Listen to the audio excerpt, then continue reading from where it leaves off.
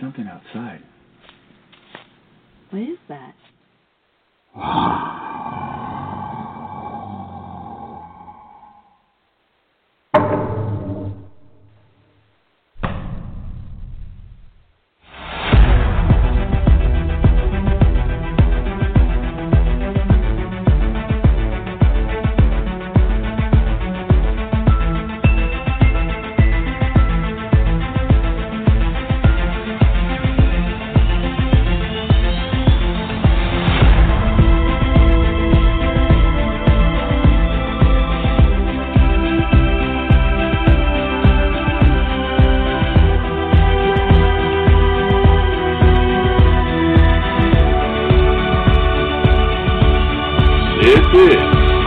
Monster X Radio. Indeed, it is Monster X Radio. This is your co-host, Julie Wrench. Good evening to all of our listeners. We want to thank you for joining us. We appreciate all of your support. Did you know that the Monster X Radio show is powered by the Sasquatch Coffee Company? If you haven't tried it yet, you need to get online and get you some of the coffee that Gunnar Monson has made special just for you Bigfoot enthusiasts. Tonight I want to welcome my co-host and good friend, Shane Hardcore Corson, on to the show. Shane, how are you? Hey, doing well, Julie. Glad to be here and looking forward to speaking with our guest this evening. Great. I appreciate you coming on with me tonight. What I wanted to say was we do not have a lot of investigators from Florida that come onto the show, and I thought it was time to get some representation for our friends and neighbors down there in the Deep South who are working their butts off in the field, and it is extremely hot and humid down there during the summer times, and I know they're out there in the swamps trying to gather some evidence. So we asked our friend David Sidoti from the Independent Sasquatch Research Team out of Florida to join us tonight. And David, I want to welcome you to the show. How are you? I'm doing well, and you guys sound like you guys are doing well as well. Thank you for having me on the show, and like I said, I'm honored to be here. Well, thank you so much. I know you're very busy, and we appreciate you taking the time to come onto the show with us. I suppose I'll go ahead and start from the beginning. What got you interested in the whole enigma of the Sasquatch? I mean, what was it for you that made you get out there all these hours and hours to try to find some proof of this thing?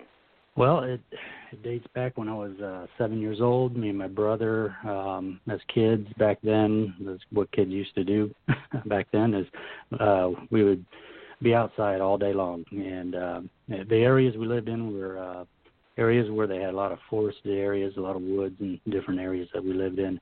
North Carolina, here in Florida, and in between those two states, we lived in little rural areas. So we had plenty of time on our hands throughout the day, especially when school was out. And we would run through the woods and check out stuff and just explore everything. And we'd build forts and, just be kids out there, And it was back when I was 7 years old. My parents used to watch the show In Search Of, which everyone knows about that show. But at 7 years old, you're like, oh, what's this? This looks pretty cool. And that's when I first saw the Roger Patterson and Bob Gimlin film.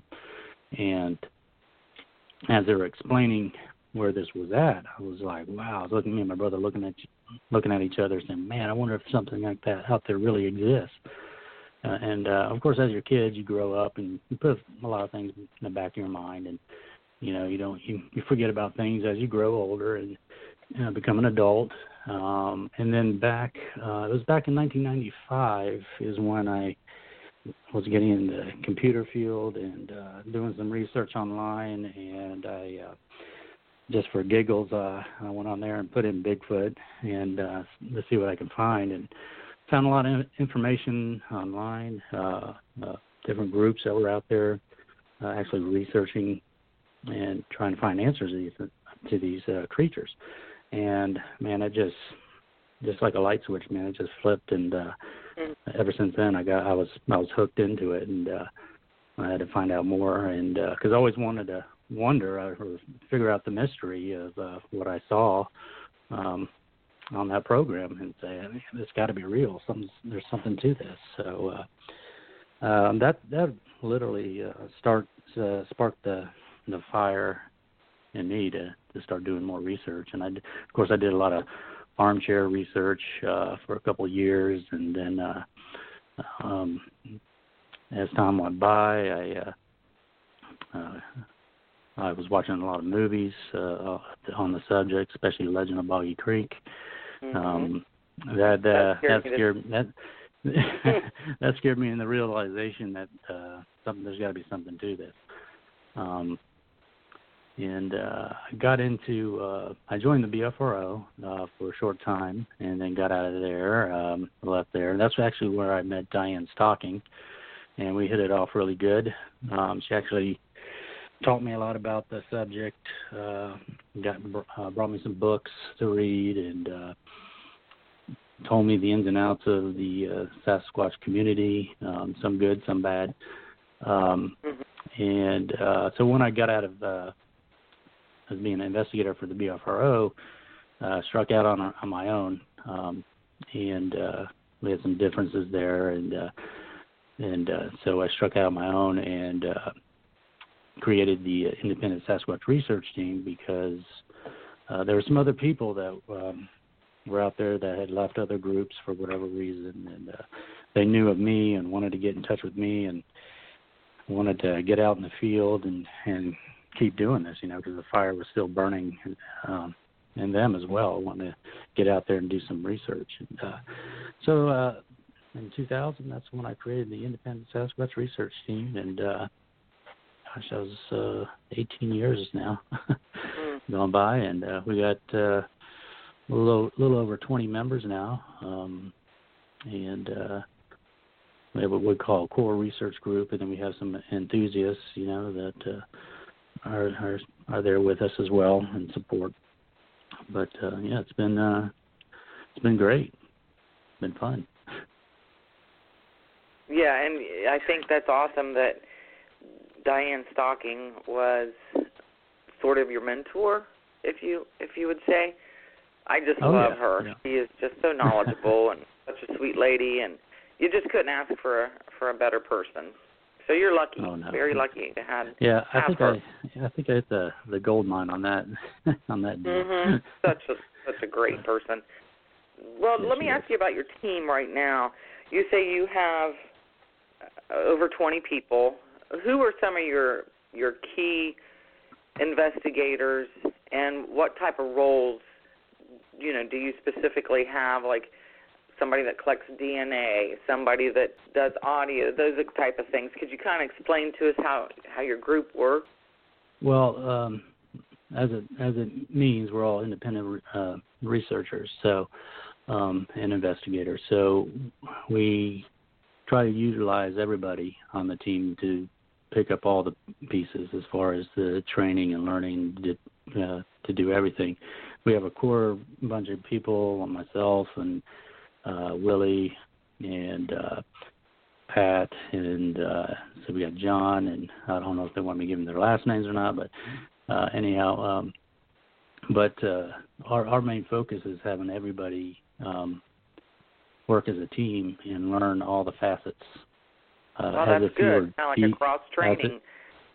Yeah, exactly. That's you awesome. want to work as if you were the only person out there collecting this evidence. If you were, and some of them are, because everyone's going in their own areas of interest where these creatures are inhabiting, and so if you were the only one there, you would have to know all these tools of the trade to be able to do that.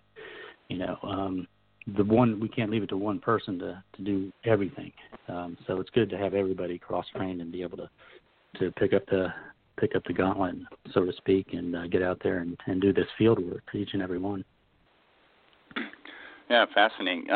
Sounds like you got a pretty dang good group of researchers and investigators. It sounds like you got a pretty solid team.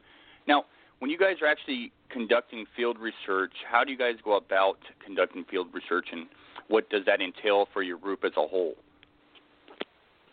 Well, it depends on if we're going off of a recent report or an older report. We'll go in those areas if we can contact the witness and gather as much information from them as possible. There's different angles we go at with that. The main thing is we want to, get out there as soon as possible, or go in these areas that are old reports and monitor those areas. So, we in investigating areas, we would, take a scan the area, canvass the area of, say, for instance, a report that's fairly new or just happened, a few days or maybe a week or a few weeks ago. We would canvass the area looking for signs, of these creatures that they leave behind. And we would look for those signs and tracks, of course. And we would have to record all that information. A lot of times these areas the reports that we get they're so old that a lot of the evidence is gone and there's barely anything to go on.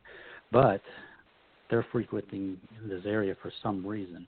So we look for that, whatever reason they're in that area for, whether it be, for instance, one of the areas we go into quite a lot, there's a blueberry company not too far from where we go into. So we look for areas like that. Okay, well, there's a water source here, there's food source here, and everything's abundant. So they have to be coming through here for a reason, whether it be, they're coming in for a quick meal or an easy meal, going through dumpsters or some of these garbage cans or what have you. So we take that all into account. And of course, I instill in our team members to try to write down everything you can, and because trying to do it off memory is very hard. And taking notes of the area, taking video, taking pictures, that sort of thing, getting that type of evidence.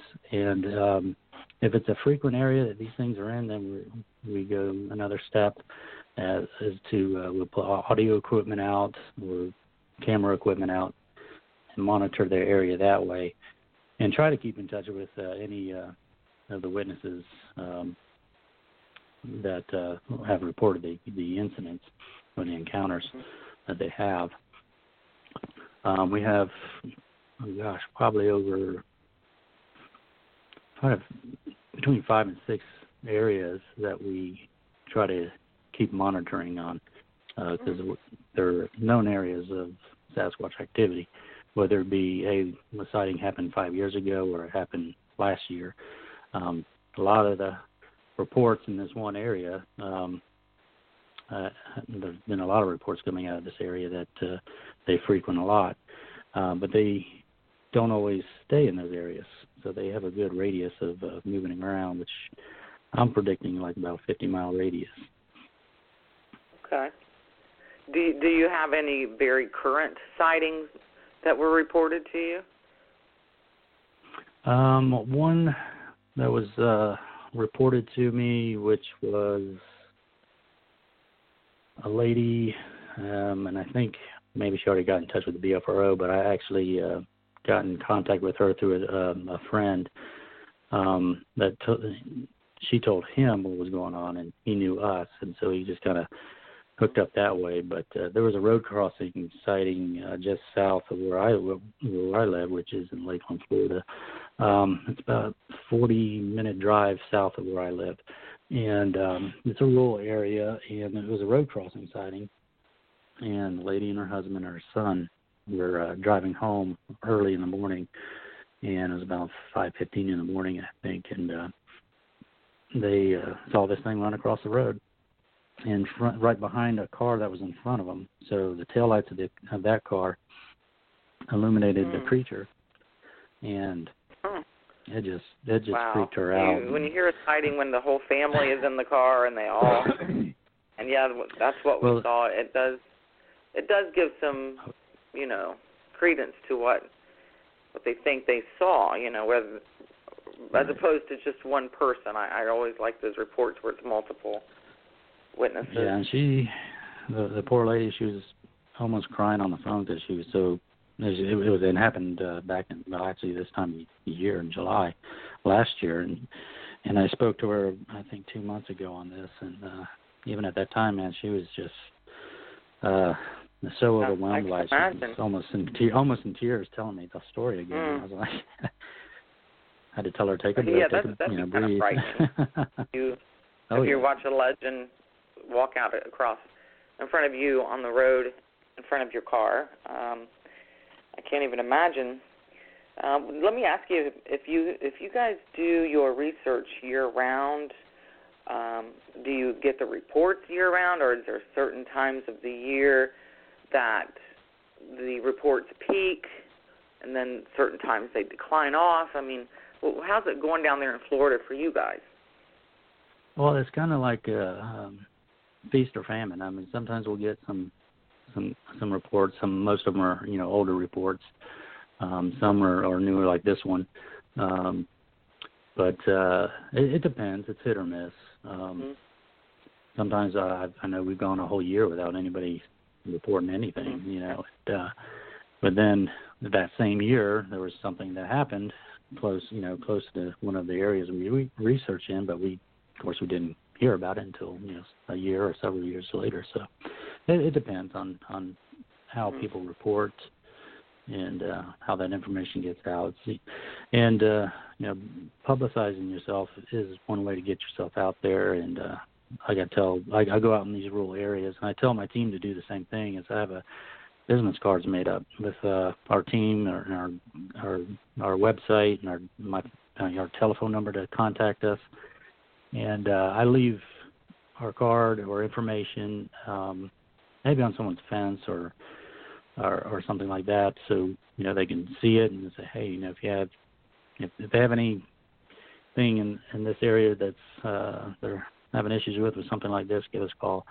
And a lot of times every once in a while you'll get reports picked off just on that, but great idea. A lot of it's by mouth and by people knowing who you are and maybe heard of us on a podcast show like this, and they'll contact us and we'll get a few reports on that, in those areas. Yeah. But then summertime it's rough down here. It is rough, man. Right now it had to have been like 96 or 97 degrees out here, plus the humidity on top of that. And it's I know really if hard it's bad to get for out me, when if it's hard like for me, breathing is. It's hard to even breathe. It's like walking through a tower.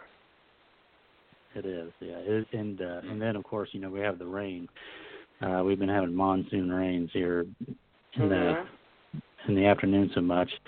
I went out last Sunday just to go check out some areas, and I have a 4-wheel drive, and there's some spots out there that I didn't even want to take my 4-wheel drive because I couldn't see what was in the water, because I didn't want to mess up my transmission. But everything's full of water, but it's still doable. But you gotta acclimate to the heat down here. It's even pretty rough for me. I lived down here most of my life.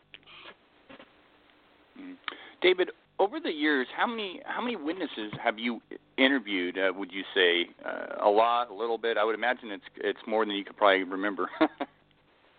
Well, yeah, over dozens, I think, and I count in some of the work I've done with the BO4O as well. So, yeah, it's probably been over dozens, several dozens of people. Talked to some people that would call me up and tell me that they had an encounter, and try to follow up with them a couple of times on the phone, and then try to meet up with them, and they just don't call back. A lot of people do that, whether or not they're making a story up, because then if you're going to call me, I'm going to pursue it, and if you're not going to pursue it, then I'm going to drop it, because either either two things: you're either too scared to come forward, or you're just maybe hoaxing it or faking the report. Right. And I look at it like this: I really don't have time for that. You know, if you had a sighting and you want to come forward and you want to tell us, you know, we're here doing a job. We want to get it. We want to get the evidence. We want to get information, and we want to get out there quick if it's especially a recent sighting. Yeah. But with some of these witnesses over the years you've interviewed, has there been a certain witness or a certain story that really jumped out at you as being really credible, or even possibly just kind of really creepy? Oh goodness. Well, yes, and this was actually because I listen to a lot of podcast shows because the work I do is kind of tedious at work, and so I download podcasts and I listen to them during work as I'm working, and I can multitask like that. But I was listening to a podcast, and it had a gentleman on there that was talking about his encounter. And I was like, holy crap, this is like 2.5 hours away from me. And I'll bring up the gentleman's name. His name is Steve. He's now actually on our team as a member. And but it just so happened I was back in 2015, and he did fishing, sport fishing, and he was on a kayak in off the coast of close to the Cape Canaveral area here in Florida, and he was checking out the area for redfish. And he was there early in the morning, and he said the light is just coming up, you know, on the water, you know. And his story just is, I call it the most aggressive Sasquatch story to date here in Florida. If there's another one out there, I'd love to hear it. But as he was on the kayak, he was fishing, he caught a fish. He was about to release it, and or he was in the middle of releasing it, and he got hit with this smell. And he was about to puke. He said, "Man, it's so putrid." He was dry heaving, and he says that he was just wanting to get out of there because it was so bad. And he had a sit on top kayak, and as he was stroking on the paddle to take a few strokes to get out of there, he heard this yell, this deep yell, scream, whatever you call it. He said it just kind of went through you, and he's like, "What the heck is that?" You know, and he, as he stopped, he was looking, and he heard on the edge of the water, or on the bank, he noticed a bunch of pigs, little small pigs, scurried off, and he thought he scared up these pigs. So he's looking at these pigs running off, you know, and then all of a sudden he sees this hand pull this palm from him, and he's looking at this face staring at him, and they're staring at each other for a few seconds, I guess. But then he said it probably might have been 20, maybe 30 seconds, or maybe less. He said, but this thing shot out like a rocket. He goes, this thing moved fast, and it ran toward him into the water. And he was, before the thing moved, he said he was probably about 20 feet away from it. And he said by the time this thing got out in the water, it was about 3 to 4 foot in the water. He said by this time he was 15 feet from this thing. Wow. And it was pissed. He said it had a look on his face like it wanted to just kill him. As it ran toward him, it made him flip back in the kayak and into the water. And he jumped up out of the water with his paddle and was yelling at this thing. And this thing kind of had a snarl on its face, and then it slowly turned and started walking back onto the bank of the land. And he said it turned around, looked at him again, and then it just slowly walked into the woods and disappeared. That sounds rather aggressive. I wonder if he broke up a sort of hunt, or if he just spooked this thing, and and it kind of caught this thing by surprise, and it was just angry at him. Oh yeah, I think horrifying. After it was all said after it's all said and done, I think he might have interrupted a hunt, or maybe this thing just didn't like him being there or what. But then there was another episode of the show, and then it became very interesting because then it got involved with some wildlife officers here in Florida, and then the rabbit hole goes a little deeper then. Yeah. Gotcha. Apparently, yeah. And that whole story, that whole incident there was probably the most compelling one that I've heard of yet. And yeah, I would think and so. To this day, his name's Steve. To this day, he's very cautious and sometimes don't even want to go into the woods. Not just yet. But yeah, he's still suffering from some PTSD on that, and he had that for quite a while. He would wake up in cold sweats, having nightmares of this thing's face, And yeah, he after talking to him for about an hour on the phone, you can really tell he was still shaken up about it, and he almost didn't want to talk about it anymore. And he just, it's one of those things you just can't put out of your mind, and it just stays with you. But I told him, I said, the more you talk about it, the better it'll get, because it gets it off your chest, and then you talk to more people that are, have been in that situation or understand that situation, or people that, like ourselves, go out and research these things. Basically comforting them to let them know that, you're not crazy.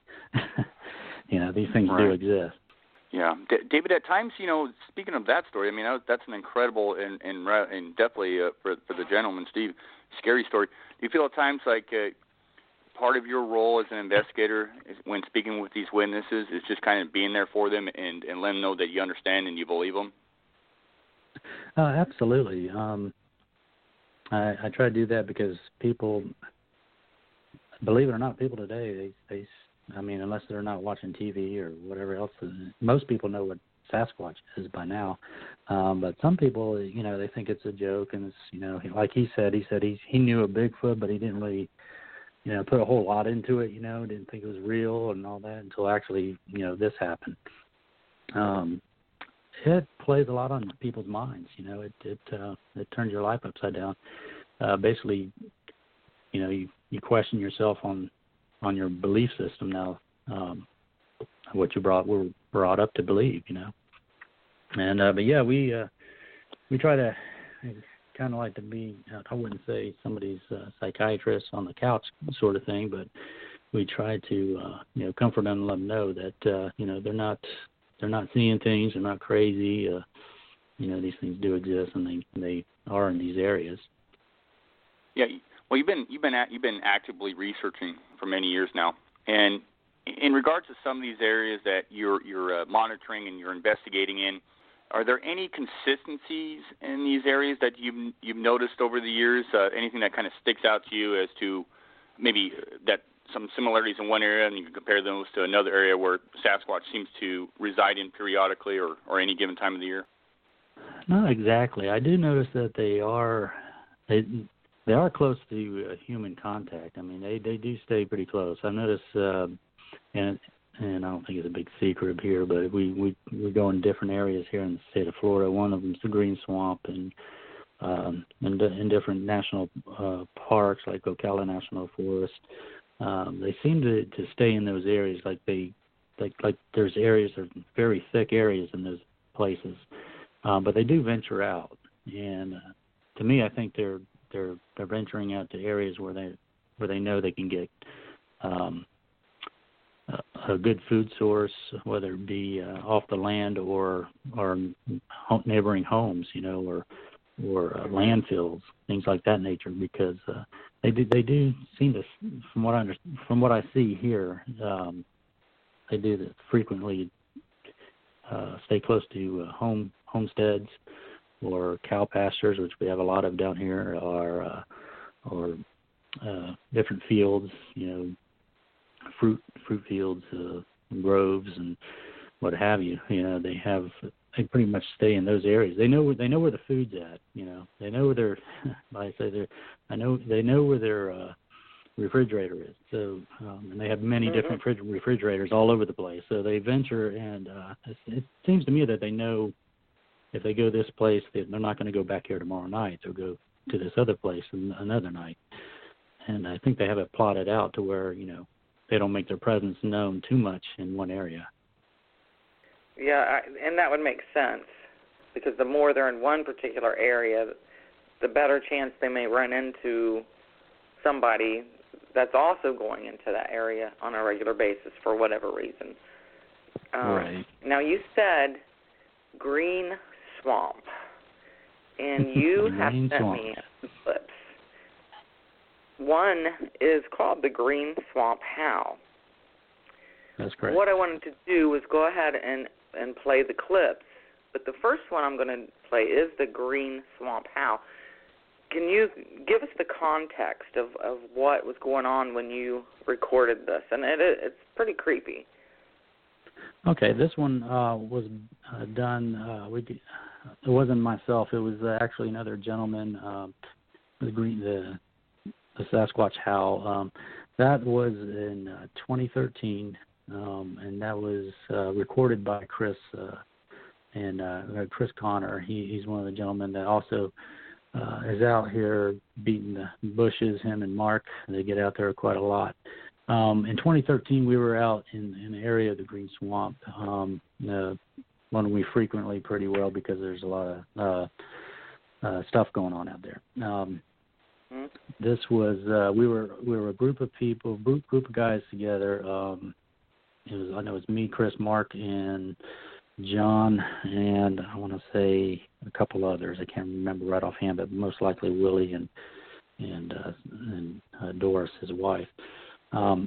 We were out there, and it was about 9:30, maybe 10 o'clock, and he was recording it. I want to say he was recording with a Sony audio recorder, digital recorder, and it was kind of quiet, and we were kind of walking slowly down this field road, which connects two different properties in the Green Swamp, which is managed by the Water Management Area.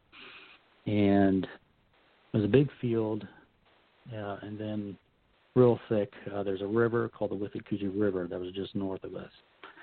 So it was kind of quiet, We're walking there, and it's dark. I don't think there was a moon that night, and we had no lights on, so we were sitting there and just contemplating what to do, So as you do that, you get kind of bored. So I said, "Oh, listen, I'm gonna make a yell." So I did this yell, this real long yell, just to see what would happen. And it wasn't 2, maybe 3 seconds after I did that, this sound comes out that you're going to play here in a moment, was just north of us, towards the river. And this thing, my opinion, I and everyone else's, we thought it was something imitating a coyote, but then it wasn't quite a coyote sound.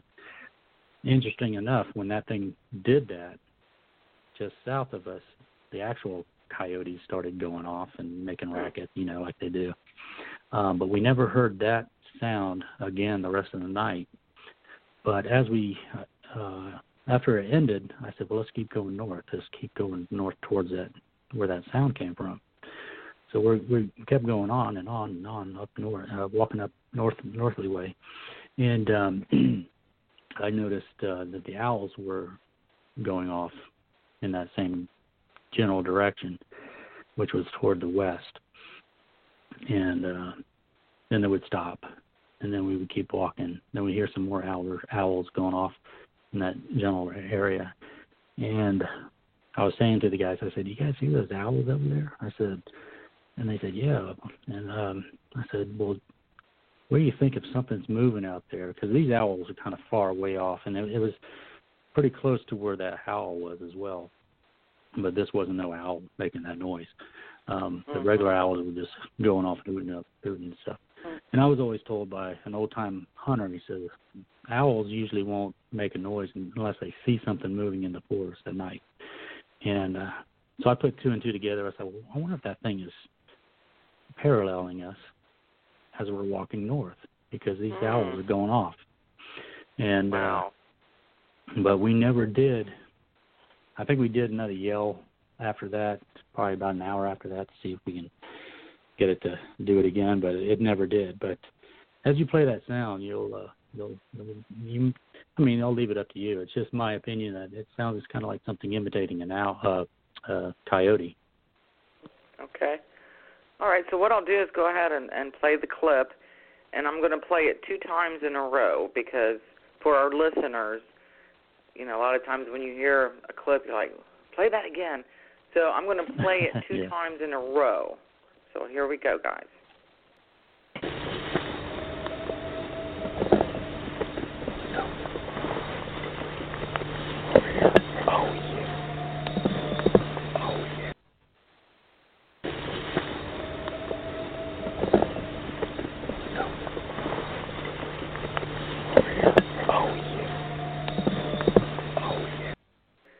Very interesting. Yeah, unfortunately, we're all excited about it when we're talking over the sound, but it kind of next time we hear something, has a lot of different tones to it. It does, yeah, it does, and it really sparked our interest. And that's not the only sound that we've gotten in that area or close to that area. The other clips I sent you, there's quite a few of them, and I actually recorded those on my parabolic mic microphone. I built my own parabolic mic with a Zoom H1 recorder that records in stereo, and that also picked up a couple different sounds that are clips that we got in that one evening. Now, this clip that you sent me called Night Sounds, is that all from one area, or is that a lot of different areas put together? That is all in one area, all in one night. Okay. And is that near the Green Swamp in that area? This was probably less than a mile, or maybe a mile from where this last clip was played. Oh, okay. Now, still following the river. Along there. Okay, this one is a little bit lengthy, but I think I'm going to go ahead and play it because it does show a good array of different sounds that maybe some of our investigators who are listening, or just folks out in the woods who are listening, have heard these sounds and also thought that they were kind of unusual. So I'm going to go ahead and play that one. It is about 2 minutes long, but I think our listeners will appreciate it. So here we go. Oh, yeah.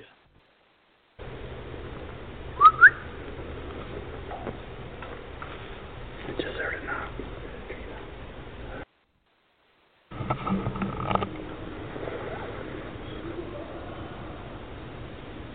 Just heard something. Go over that.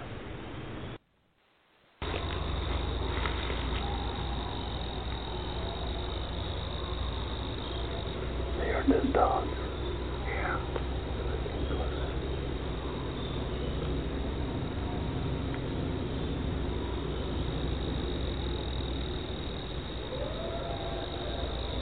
That's not a coyote. Whoa. That's not a coyote. That sounded funny. That's not a coyote. What? No. This is where we got that. You hear that?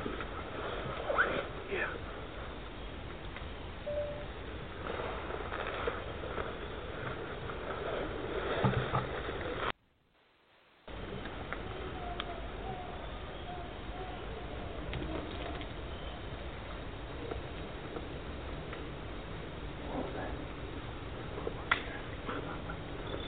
Gibberish.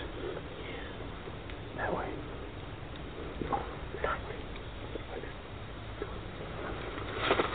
Over that way. Back where we came from. Where the coyotes were.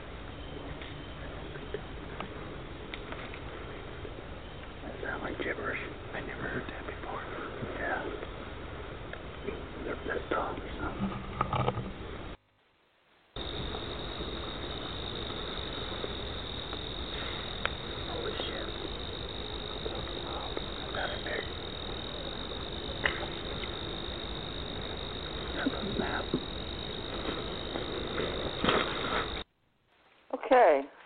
Yeah, you had some very interesting sounds in there. Some of them sound familiar to myself. Shane, how about you? Yeah, very familiar. Some of them, and some sounds not so familiar. So that was kind of a treat there because I did recognize some very suspicious sounds in there. And like I said, there was a few that kind of threw me for a loop. Having said that, David, all those sounds there were from the same night, same location. How long were you guys actually out investigating?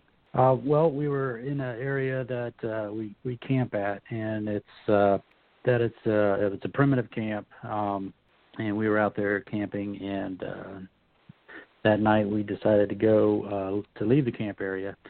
Now this area in the Green Swamp that we camp at, it looks like a jungle. It looks like something out of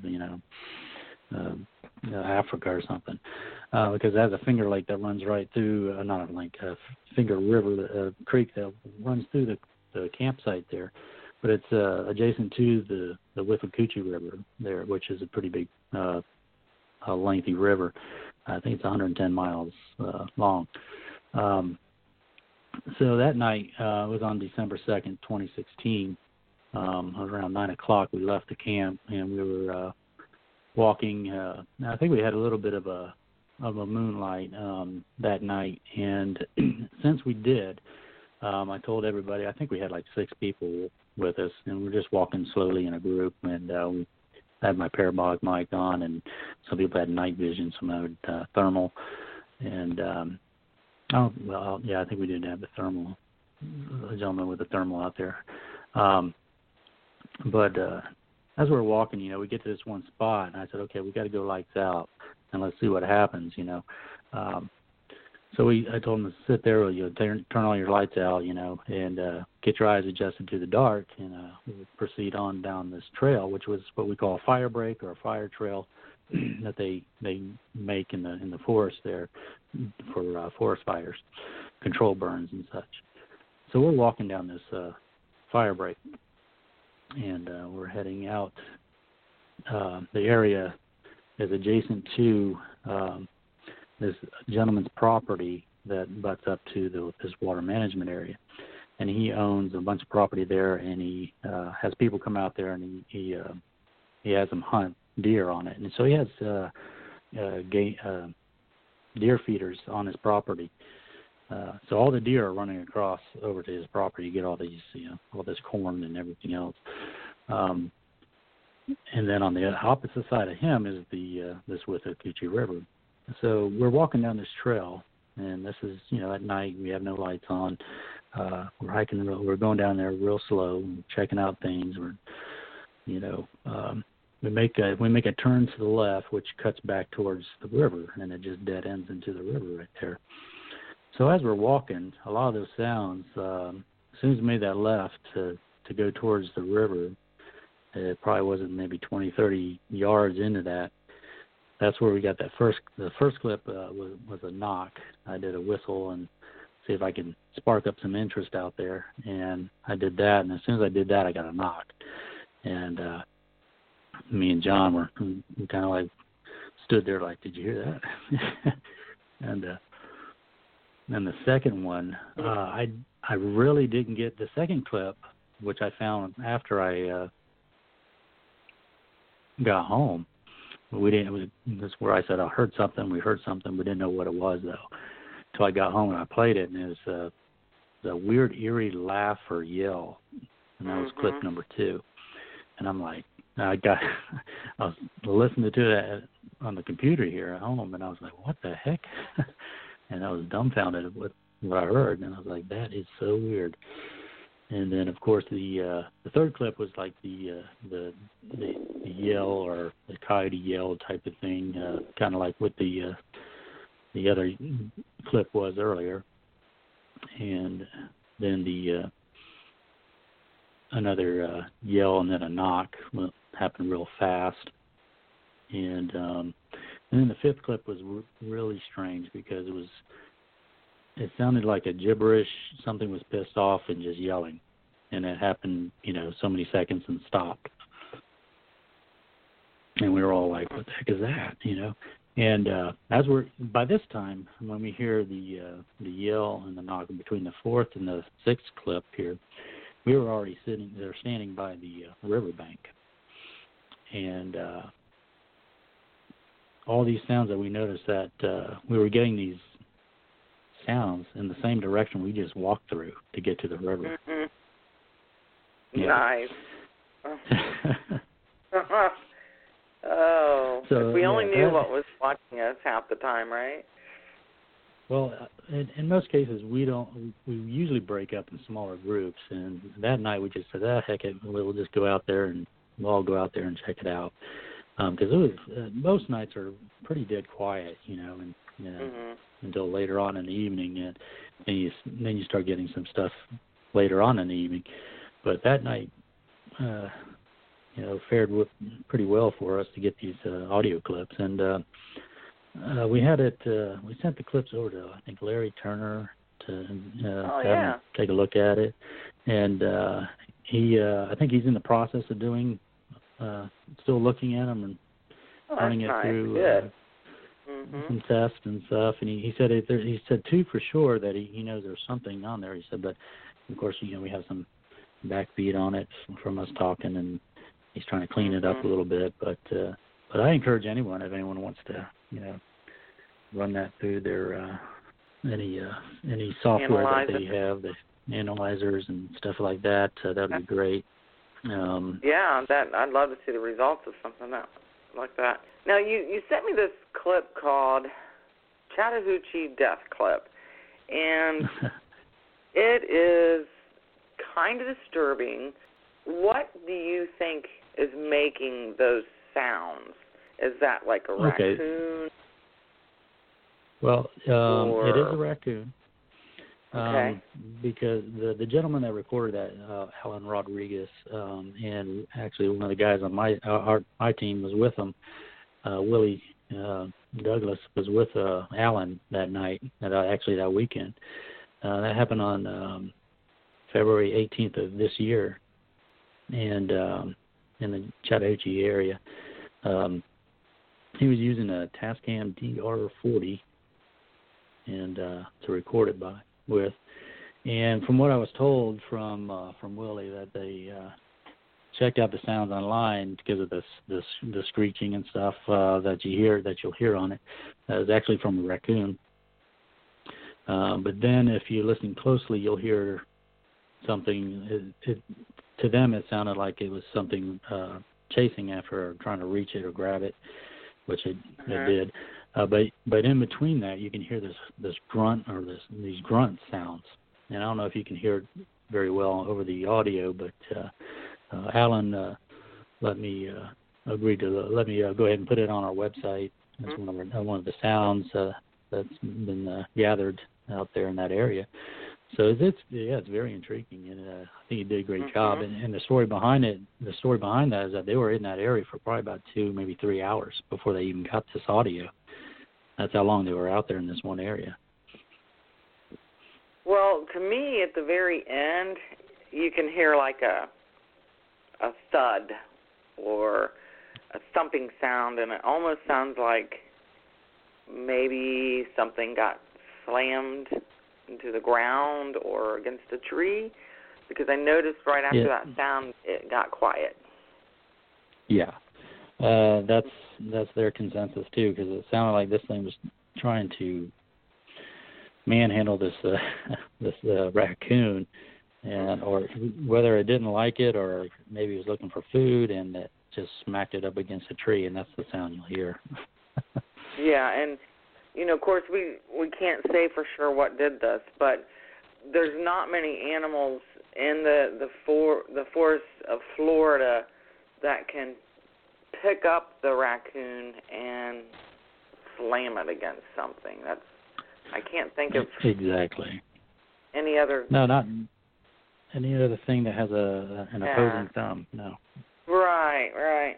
So we're going to go ahead and play it, and some of you may find this disturbing, but we play the evidence, potential evidence. So here we go, and I'm just going to play this the one time and listen carefully in the middle for the grunting sounds that David has pointed out. And then at the very end, you can hear like this large thumping thud sound. So here we go.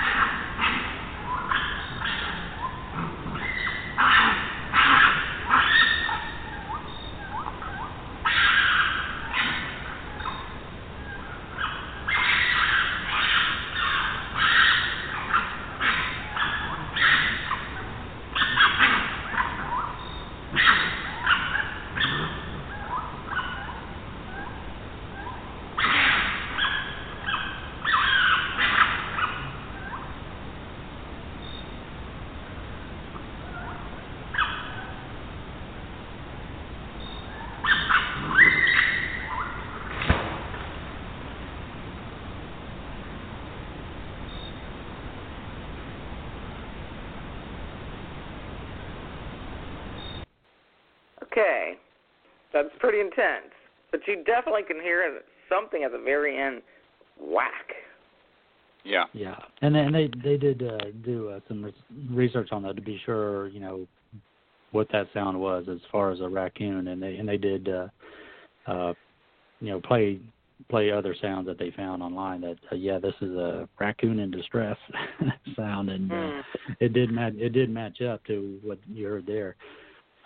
So yeah, it's very compelling. But I've heard of these creatures doing this to hunting dogs as well. They very well don't like hunting dogs as well, and I've heard stories about them doing the same thing to dogs.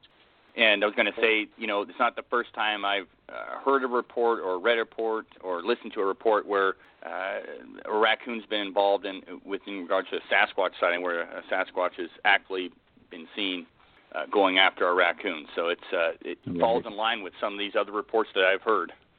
Yeah, it's very interesting. The sound, the audio makes everything interesting. It'll be awesome if we can actually get them in the act of doing it on video, and that would that'll be the golden nugget there. But that's as everyone knows, that's very hard to do unless you get very lucky. Oh yeah, if it was easy, we'd already know what they are. Exactly. Yeah. Exactly. So we're getting close to the end of the hour here. What are you guys up to right now? I mean, we talked about that you're doing some investigating and you have some kind of current reports, but what is the future of your group, you think? Well, we hopefully like to get everything's based on getting evidence. Hopefully we get more hardcore evidence, definitive evidence on these things, and the more we go through training, as far as like we had evidence collecting training here not too long ago with one of the guys on our team. He's a retired police officer. That's awesome. He did a forensic class for us. Did an excellent job in teaching us how actually the best evidence to get on these creatures or any primate is saliva. So we learned a lot on that class about that. He said not so much the blood, the hair, and all that, but he said that in the criminal world, saliva is the best evidence to convict. So he suggested we work towards that, getting some saliva, getting the DNA from these Sasquatches, and whether it be putting something out there where Sasquatch could lick peanut butter off. He said that would be there you go. You have your DNA in the saliva, and also tree breaks and those things like that, because our everything we touch, we leave DNA behind through our cells, our skin cells. So he goes, if you see a break out there, you see something that you might suggest that it could be a Sasquatch that twisted a tree or what have you, or you had a handprint on the glass or something like that. All that evidence there has DNA in it. And so he taught us a lot about collecting that evidence. And, of course, some of the team members have already gone through a class for tracking through Lee Culver's team and the Enigma Research Group. They put on a great class there for tracking class. They've already been through that back in 2010. And as I mentioned before, the forensic class was here just back in May of this year. We had that class, which was an awesome class. But we want to be able to get more classes, things like that, more training under our belts, because what it's going to take is us to, if you want to prove this thing exists, and you want to prove it to science, you have to collect the evidence the way science wants you to collect it.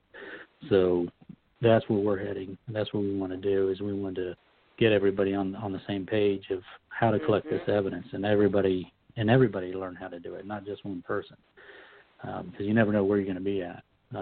And our team spreads out throughout the state of Florida, some outside of the state of Florida. We've got some people in Tennessee and Georgia, and they need to know. I would like them to learn all this that they can, because they could get that evidence that we've all been waiting for in that area that they're in. So it's good to learn these skills, and that's what we're here for. So hopefully in the next, so many years or something, we'll get closer to getting that definitive evidence. Hopefully get science to a little nudge more and say, hey, look at this, and right. to look our direction. Because if we don't collect it, first thing they're going to ask you is, well, how do you collect your evidence? And if it wasn't like the way they collect their evidence and gather it, they're not going to look at us. They're not going to look at our evidence at all. So, it's better to join them in their efforts to gather that evidence the way they do. Yeah, and I appreciate you guys with the scientific approach. David, I wish you guys the best, and we'd love to have you back on down the road here. Maybe give us a update on what's going on. We really appreciate having you on the show. What a great show. And with Radio, we want to thank you for your time, and we look forward to speaking with you again. Anytime. I'll be happy to come back on the show anytime you like. All right, David. Thank you so much. Appreciate Thank you very much, and like I said, it was an honor to be here. Thank you. Well, what a fascinating, really just a fascinating show. I'm really encouraged by what I heard tonight from David and his group. These guys are up to great things. They're approaching it, I believe, the right way, and I think because of their hard work on the field, they got stuff to show for it. Yeah. Really appreciate having David on, and we'll definitely have him back on again, because I know he's got much more to share, and I have definitely more questions for him. So having said that, though, guys, for those of you that are fans of Monster X Radio, I really encourage you to sign up for a Monster Exclusive, where you'll get just so much more content, more in-depth shows like Bigfoot Biometrics, Eyewitness Encounters, Field Reports, and, of course, Sasquatch Island with Thomas Seawood. You'll also be included, by signing for Monster Exclusive, you'll be included into our private Facebook group, where you can sign up at www.monsterxradio.com. That's www.monsterxradio.com. Sign up for exclusive. Check it out. You won't be disappointed. We've got a lot of new things on the agenda that we're pouring in to show content from across the board. And you'll get many shows like this show this evening, which I thoroughly enjoyed, and I'm sure you enjoyed as well. But in a few weeks here, Monster X Radio is going to be going from providing a weekly free show. We're going to go from that, and we're going to switch gears a little bit. We're going to do a bi-weekly free show, which is basically 2 free shows a month, rather than a weekly free show, because we are really hammering down the hatches here and trying to provide the best content out there in exclusive, and our focus right now is on Monster Exclusive. So check it out. Like I said, you won't be disappointed. We want to provide the best content, and we value your time and our time spent right now is definitely going to be heavily invested in the Monster Exclusive. I know Julie's been busy at work. Gunnar, Monson, myself, and Thomas, we are really gathering some of the best stuff out there, I believe, in interviews, in content, and field reports, eyewitness encounters, and like tonight's show, fantastic show. Expect more of this in exclusive and constant updates with the field report shows and eyewitness encounters and the Bigfoot biometrics, which I'm excited about doing. And so please check it out. I know we have a lot of loyal fans, and we're really excited about sharing this kind of endeavor with you. So check it out. I really hope everybody enjoyed tonight's broadcast. I thoroughly enjoyed it, and we'll definitely have David back on. And for Julie Wrench and myself, Shane Corson, y'all stay squatchy. Have a great week, and we'll see you again here shortly.